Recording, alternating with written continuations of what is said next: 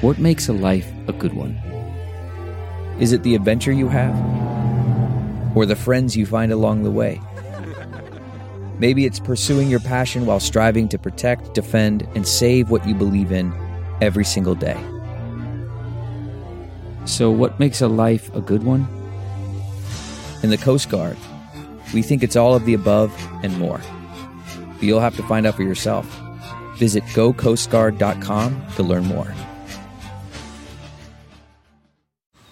Man, that sunset is gorgeous. Grill, patio, sunset. Hard to get better than that. Unless you're browsing Carvana's inventory while you soak it all in. Oh, burger time. So sit back, get comfortable. Carvana's got thousands of cars under $20,000 just waiting for you. I could stay here forever. Carvana, where car buying meets comfort meets convenience. Download the app or visit Carvana.com today.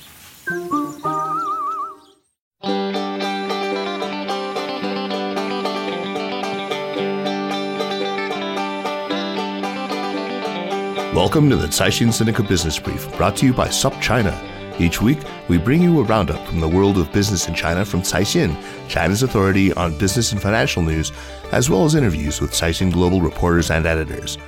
I'm Kaiser Guo from the Sinica Podcast. And I'm Ada Shen in Beijing.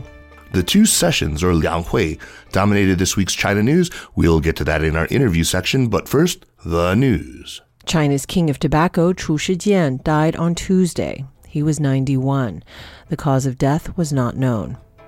Chu, former president of Hongta Tobacco, was a businessman who was so committed to entrepreneurship that he didn't stop pursuing it even after the most trying time of his life, imprisonment.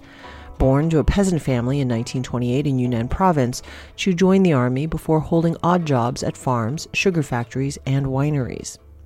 In 1979, he was offered the job to lead a near-bankrupt cigarette factory in his hometown. During his 16 years in charge, Chu transformed the factory into the largest in Asia in the 80s and 90s. In 1995, the company rolled more than 1 billion cigarettes. The next year, Hongta, famous for its flagship brand Hill of Red Pagoda, reported $2.3 billion in revenue. However, things took an unexpected and dramatic turn in 1999 when he was sentenced to life imprisonment on charges of corruption and embezzlement. He was 71. In prison, Chu developed a severe case of diabetes and was released on medical parole in early 2002. Instead of retiring, Chu embarked on a second career in orange farming. You hear about it all the time. 5G. What are some things you need to know about this upcoming super-fast mobile future? Here are a few things. 1. 5G is coming. Currently, only 5 companies, Huawei, Ericsson, ZTE, Nokia, and Samsung, are able to fully provide products on 5G networks, but more will roll out soon. 2.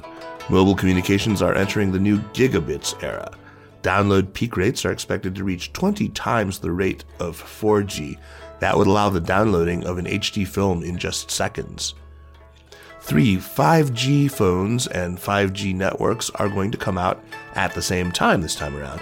Compatible mobile phones usually lag behind the rollout of network infrastructure, but this time, 5G mobile models will have come out at the same time as 5G networks. Chip makers like Qualcomm have developed 5G chips and antenna components with a high level of integration, clearing the technology hurdles to make 5G phones. Many device manufacturers have already rolled out their 5G mobile phone models. China's 3 million qualified individual investors can now apply to trade stocks on the Nasdaq-style high-tech board, which will open for business in Shanghai by mid-year. The Shanghai Exchange said investors can add new board trading rights to their existing A-share trading accounts without filing additional paperwork or opening new accounts. The new high-tech board will focus on companies from the technology and other high-growth sectors like biotech, similar to the Nasdaq and New York. It would also mark a major shift from China's current existing boards by using a market-based registration system for new listings, aimed at shortening the current process that requires more time and major regulatory vetting.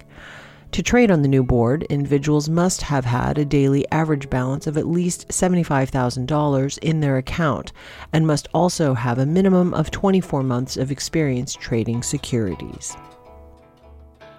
We've all been waiting for it, and now it's here. A communist hero-themed KFC planted in the middle of China.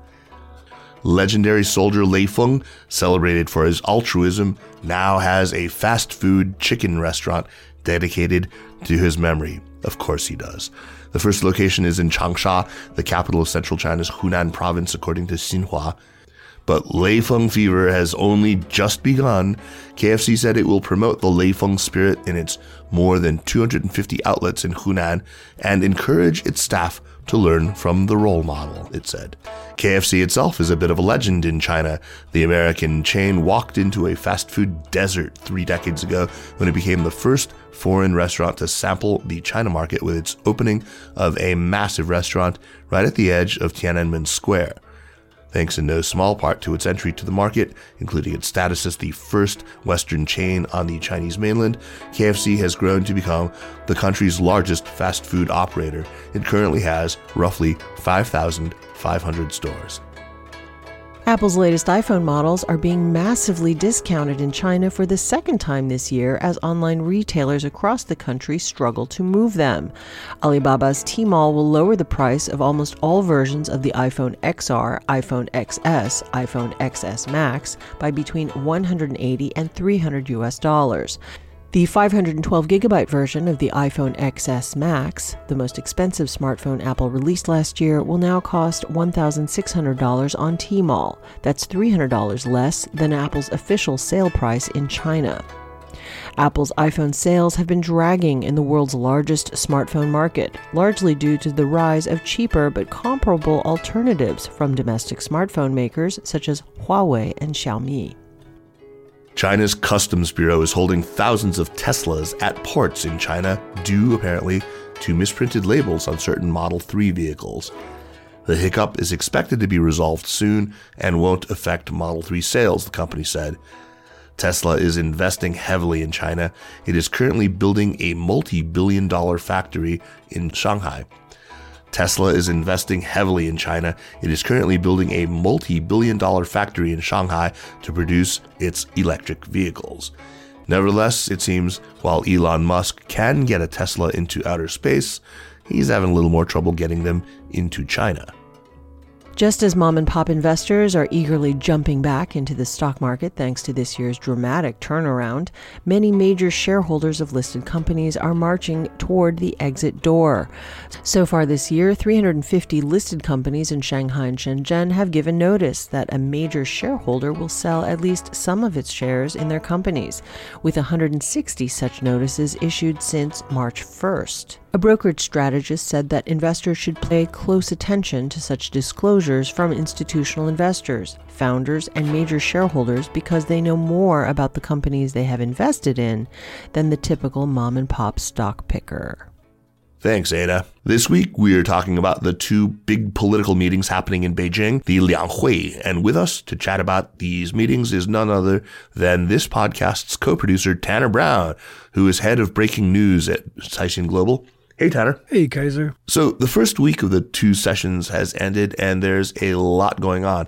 What has transpired thus far? Yes, it's true. There's a lot going on at the Lianghui, especially this week, which is the NPC portion, which is considered by many the more important portion because those are the legislatures. But in general, what this week is, or at least observers would say, and I think I agree, was that this isn't really a bunch of 3,000 legislators getting together to agree upon a bunch of policies. It's really the top level government making a big event to announce its official stance on some important, largely economic issues.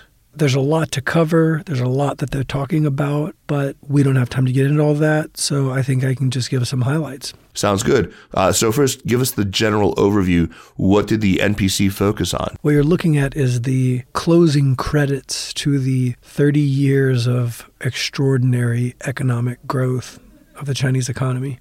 Economic growth rate's probably not going to fall to 1 to 2, 3%, but it's weakening.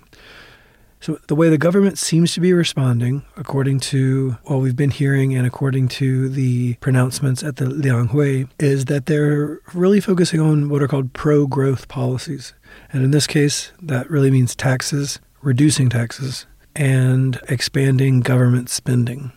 China's target for its GDP growth this year is a little bit lower than in previous years. And in fact, this is the first year they've given a range in a couple of years. I think it's been 2 to 3 years since they've given a range. The range in 2019 is 6 to 6.5% growth rate. This range has a benefit for the government. It gives them some degree of flexibility for policy maneuvers. Okay, so tax cuts is one prong of these pro-growth policies. Dig a little deeper with the tax cuts. How big, who benefits from them, and what's the prognosis for the impact that the cuts will have on economic growth? Right. So the government has announced a package of a 2 trillion yuan, that's about $300 billion, in total tax cuts and fees cuts for businesses. There's a couple things to know about that. So what does that big number mean? There's a couple things to know. One, it means it's targeted to help businesses, to reduce the burden on businesses. And these are particularly targeted at private businesses, smaller businesses, to some degree foreign businesses, to a lesser degree state-owned enterprises. And this 2 billion yuan is a bit higher than analysts had expected. I think the estimates I had seen last few months or last year were 1.3 trillion, 1.4 trillion, something like that. So this is higher than we thought, which may reflect deeper concern from the government that they need to do something more to stimulate business growth. A bit of a side note on the government's policy to alleviate employers' burden is a potential reduction in Social Security contributions made by companies. So I think for a lot of people who follow social issues in China, this could have potential implications, which means less money's going towards Social Security-related welfare, the myriad things China applies its Social Security fiscal income towards.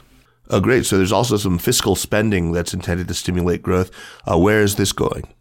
Yes, there's a series of announced plans for the government to spend money to stimulate certain sectors of the economy. Those include rail-related things like logistics, aviation, civil aviation, what they're calling information infrastructure. So there'll be internet, communication, etc. So those are areas that you see that one might surmise that these are areas that China both sees as areas to stimulate growth, but also areas that could be of political benefit to the country. It's important to note that these are increases from the previous year. The investment budget for the entire government investment budget is up by about 40 billion yuan from the previous year. This includes an increase in local government special bonds. So although there has been tightening on the way local governments issue bonds and oversight there, they're still hoping that there'll be a lot of spending at the local level that will create economic activity at a more grassroots level.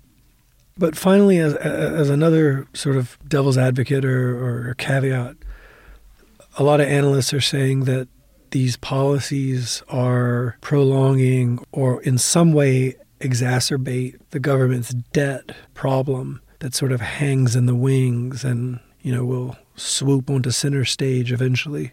So that's sort of your week in the Lianghui.